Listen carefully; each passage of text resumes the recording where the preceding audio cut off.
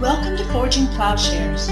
We hope you enjoy this conversation and are challenged by it. Please stay tuned at the end of the podcast for a short message about our ministry.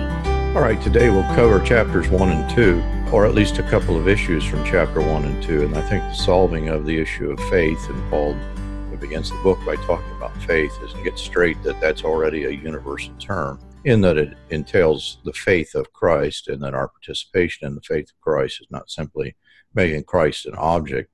And then we get the picture that there's only one kind of salvation in Paul's depiction. There's not multiple kinds. The answer to the one question, what is faith, will answer the other question, who are the law-keeping Gentiles? There's only one answer, and that's clear here, and then the rest of Paul's use, if we parallel it with other passages. Of course, the great work of Richard Hayes on the faith of Christ, that he's spent his career tracing this, that it's not that we have faith in Christ, that Christ is an object, but the faith of Christ, or the faithfulness of Christ, is one that we can join in. And when we become Christians, then we participate in his faith. He's modeled for us the faith, and we journey as he's journeyed. And this makes sense out of the picture of Abraham, that it's not that, that Abraham in some way had some faith in the objective. Abraham's journey, his faithfulness in his journey, was not simply a cognitive thing that he did in his head. Abraham is the prototype of human faith. That is, the faith of Abraham is a journey. It's one that we can imitate, we can join in. And so just that illustration, it's a parallel in form and content. And so this picture of faithfulness, and the faithfulness in particular given to us in Christ, but then first enacted, or at least modeled, in Abraham, gives a sense to the idea of that Christ was faithful unto death, and so too that's what faithfulness will be to take up the cross. And so this, Hayes says, this expresses the most natural translation in the Greek, and in this it makes God, rather than God and Christ, this consistent object of faith for Paul. And this will become clear when we get to chapter 8, that we are in the position of Christ, and when we cry out, Abba, Father, that he's the one who has that relationship which he shares with us. It gives coherence as a reference to Christ's faith or faithfulness, that he's faithful unto death, the overall picture of Paul's experience in theology, that it's not anthropocentric, it's not our faith that is key, that is our intensity of belief, if we can just conjure this thing up, but it's theocentric and Christocentric. It's Christ's faith, it's our participation in that. This gets at the holistic nature also of faith, that it's not just a cognitive capacity, but it's joining in an identity with Christ. And it grounds Paul's emphasis on the inseparability of faith and love, faithful and loving act of Christ on the cross, or even that his journey of throughout his life was one of faithfulness. You're faithful in a covenant relationship, that's definitive of love. And so once you get this straight, we can talk about then there's two Christianities almost, that this is again a part of this whole perspective, that faith in Christ, that is, that this gets us back into the whole contractual understanding of that we have Christ's righteousness imputed to us, and the sinner is enabled to stand before God if he has an intensity of belief, a strong belief in who Christ is, that we can have righteousness imputed to us. Why that should be is unclear. That is, that there's no coherence there. They're not organically connected.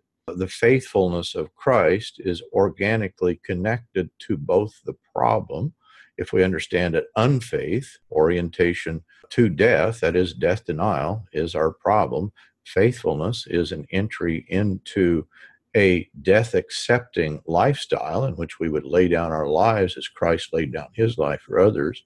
It brings it this organic structure back. And then all of the terms are going to make sense, that we participate in his work, and this is holistic. It's literally, it's an embodied thing, that there's no part of who we are that is left out of this faithfulness. It's spread over the range of human life. It's active.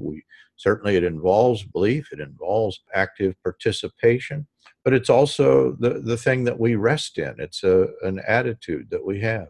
just as Christ is who he is. It's bodily, it's inner, outer, it's holistic, it's universal in the sense it includes all of who we are, and it's universal in that it is inclusive of all social, political. That is the human predicament is one that is unfaith.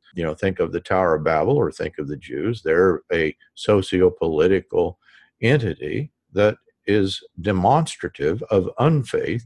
And what is being established in Christ is this holistic, universal faithfulness. This is the point of the death of Christ, that he's defeating, what is the power of the principalities and powers exercise that Christ is challenging in his life. It's the power of death, or a fear of death, as Paul will describe it. The writer of Hebrews describe it.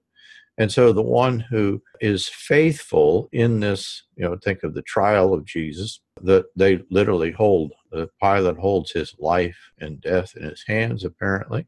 And that fear, that is the fear that holds everyone in bondage. The nations exercise it to hold people in bondage, but they themselves are under that bondage. And so when Christ challenges the socio-political powers, it's a picture of the structure of human society, but it's also a picture of the human psyche, the psychological problem. It's existing at both things, and the way it's overcome, the way we're cured of our fear of death, our neuroses, of our unspiritual life, is through the enactment of the faithfulness that the Holy Spirit enables us to carry out. And the Spirit is very much, of course, this is Paul's picture, even in chapter 2, where people are talking about, this class of Gentiles that must be saved. Well, look at the end of the chapter. He ties that directly into their having the Spirit. And so the way that Karl Barth has put this, the faithfulness of God is established when we meet the Christ in Jesus. The faithfulness of God in Christ establishes human faith. The point here, again, we've made a departure from a contractual understanding in which it's assumed that we have some sort of cognitive ability to arrive at faith. Well, the whole point of that this faithfulness is not something we can conjure up, but by participating in Christ, we have faithfulness. And so if we, again, recognize the problem is an orientation to death because of the law, and the law, what could serve in the place of the law? Well, it could be idolatry. The sin problem is not simply immorality, breaking a law, nor is it simply idolatry. If it were simply idolatry, why do the Jews still have a problem? In fact, the Pharisees, in some sense, are very ethical. Paul says that in every way, I kept the law perfectly. He doesn't see himself, as a Pharisee at least, as having an ethical problem. And so even to imagine that this is part of the argument here, he didn't realize, even in his own scriptures. In other words, he's reading the Old Testament again in a new way. He puts together these quotes. He's reading even chapter 1. I assume that he's reading from the early chapters of Genesis, and he's realizing something that he could not have realized as a non-Christian Pharisee. And that is this orientation to death. So the faith of Christ, it's a story about God's faithfulness. And so our faith that we have is a participation in God's work through Christ. And the Spirit then is, in this sense, it's not a localized form. It's not simply cognitive, but it is spread over our entire life. It's active. It's the way we live. It's ethical.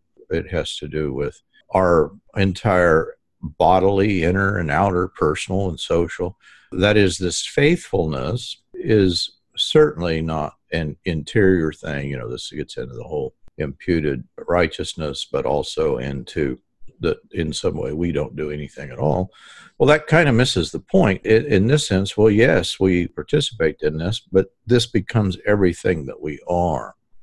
And so justification or rectification, or things being made right, is one that takes place through the death and resurrection of this faithful one, because the way in which he's faithful is an overcoming of the powers that have us in their bondage, the bondage to sin and death, that his faithfulness undoes our unfaithfulness because we're split against ourselves in Paul's picture.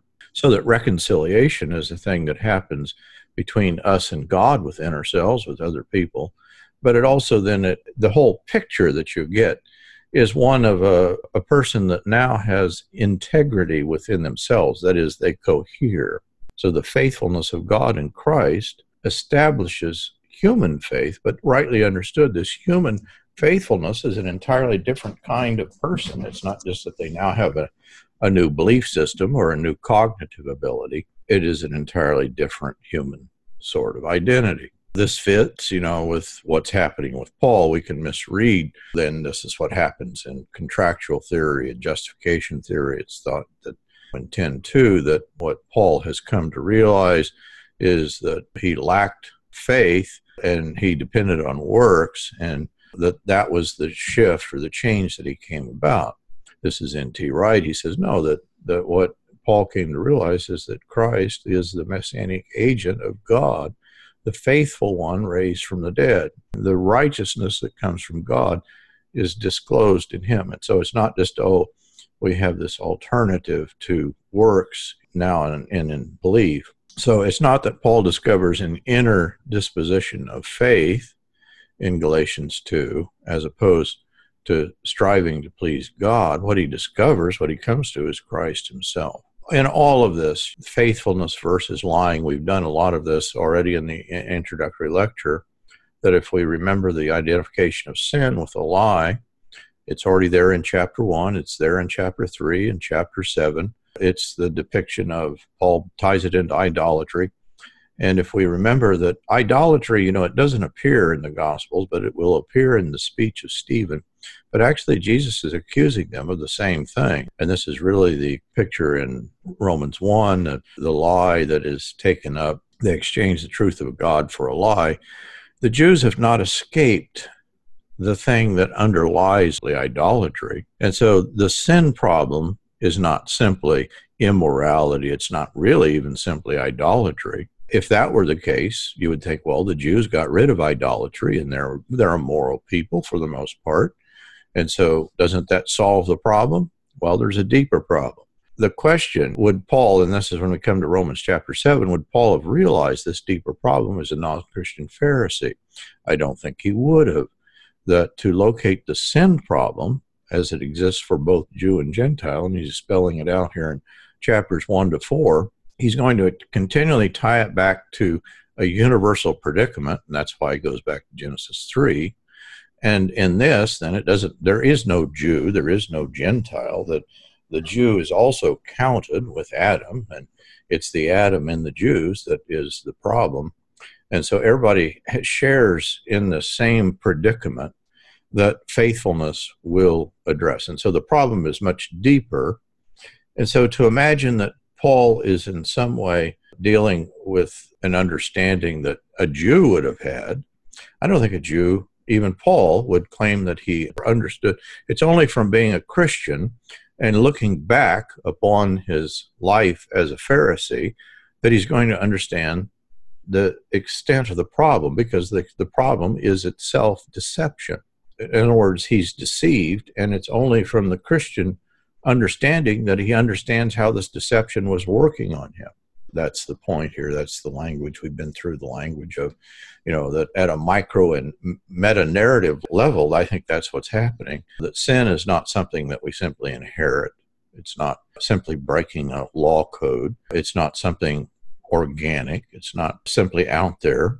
But we could say that sin, it captures and includes everybody. It's the interpretive structure that constitutes people outside of Christ. And that's the case that Paul is making. The case, the issue of idolatry is very interesting because Paul is going to bring that back in. Idolatry, I think, is illustrative of this, that the Jews are still suffering from the same sense of desire or covetousness that is linked with idolatry. So once you say this universal problem, then to imagine, there's some group of Gentiles somewhere, that the Gentiles in question in Romans 2:25 to 29 that don't have this problem. How does that even enter into the argument once you understand the global universal sweep of Paul's argument? And this is Charles Cranfield, Ernst Käsemann. Käsemann may be these are the two of the outstanding scholars of the previous generation, and N.T. Wright then quotes them in agreement. There's a little question here that Paul is speaking of Christian Gentiles when he's describing in chapter 2 who these Gentiles are, who have a righteousness that is not through the law. Well, that's clear that he's already said this, and he says it in other places, that we are delivered from the law, that being dead, this is chapter 7, wherein we were held, that we should serve in newness of spirit and not in the oldness of the letter. That's sort of the picture at the end of chapter 2. The Judean is one of secret and circumcision of the heart, in spirit, not letter, whose praise is not from human beings, but from God. Same language, same book, just a few chapters removed. And so the letter-spirit contrast, it's there in both of these chapters, and it's clear that this is, the Gentile here is a Christian. He uses similar language in 2 Corinthians, that the Spirit gives life, the letter kills. And the word letter here, of course, it just could be Scripture. He's certainly referring to the Jews in 2 Corinthians. And in Philippians, for we are the true circumcision who worship in the Spirit of God and glory in Christ Jesus and put no confidence in the flesh. I don't think there's such a class. And Paul just isn't speaking in this kind of ambiguous theoretical understanding. Oh, here is a potential class of people that has no content. The discussion, this is where the contractual theology goes awry and talks about, it's that we have some sort of innate cognitive ability, that there's this class of strange Gentiles out there that are going to be saved by available light or by some other means. Paul knows no such thing as available light. That's just a non sequitur in his picture of a universal problem and a universal salvation. I would even go there. So the conclusion is that the Gentiles in question in Romans 2:25 to 29 are Christians, to whom Paul is ascribing what is essential covenant language. That is, they are now the keepers of the covenant. As he says elsewhere, they're the true Jews. And so this evokes the picture, as N.T. Wright points out, that the picture in Ezekiel, I will take you from the nations and gather you from all the countries and bring you into your own land. I will sprinkle clean water upon you, and you shall be clean from all your uncleanness and from all your idols. I will cleanse you. A new heart I will give you, a new spirit I will put within you. I will remove from your body the heart of stone and give you a heart of flesh. I will put my spirit within you and make you follow my statutes and be careful to observe my ordinances. Then you shall live in the land that I give to your ancestors, and you shall be my people, and I will be your God. That he will give people a new heart. They'll be cleansed from idolatry. The interesting thing is that in the New Testament, the Jews, in fact, still have the same problem. And this is what, Stephen actually accuses them of. And Paul says that it is this underlying problem of desire, of covetousness, of lust. And so the picture again in Ezekiel, I will put my spirit within you. You'll be enabled to follow my statutes. That's precisely what Paul is working out.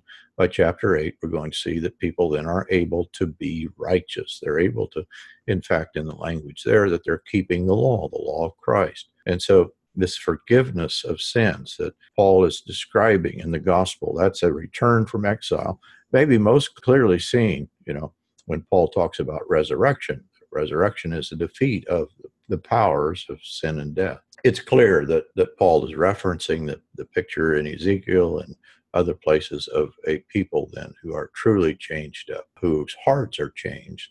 When does that happen? That happens in Christ, that there is the ingathering of the nations. There is the fulfillment of the huge pictures of a universal salvation. In no way is Paul introducing a parallel mode of salvation that potentially some law-keeping Gentile who doesn't have the law keeps in it.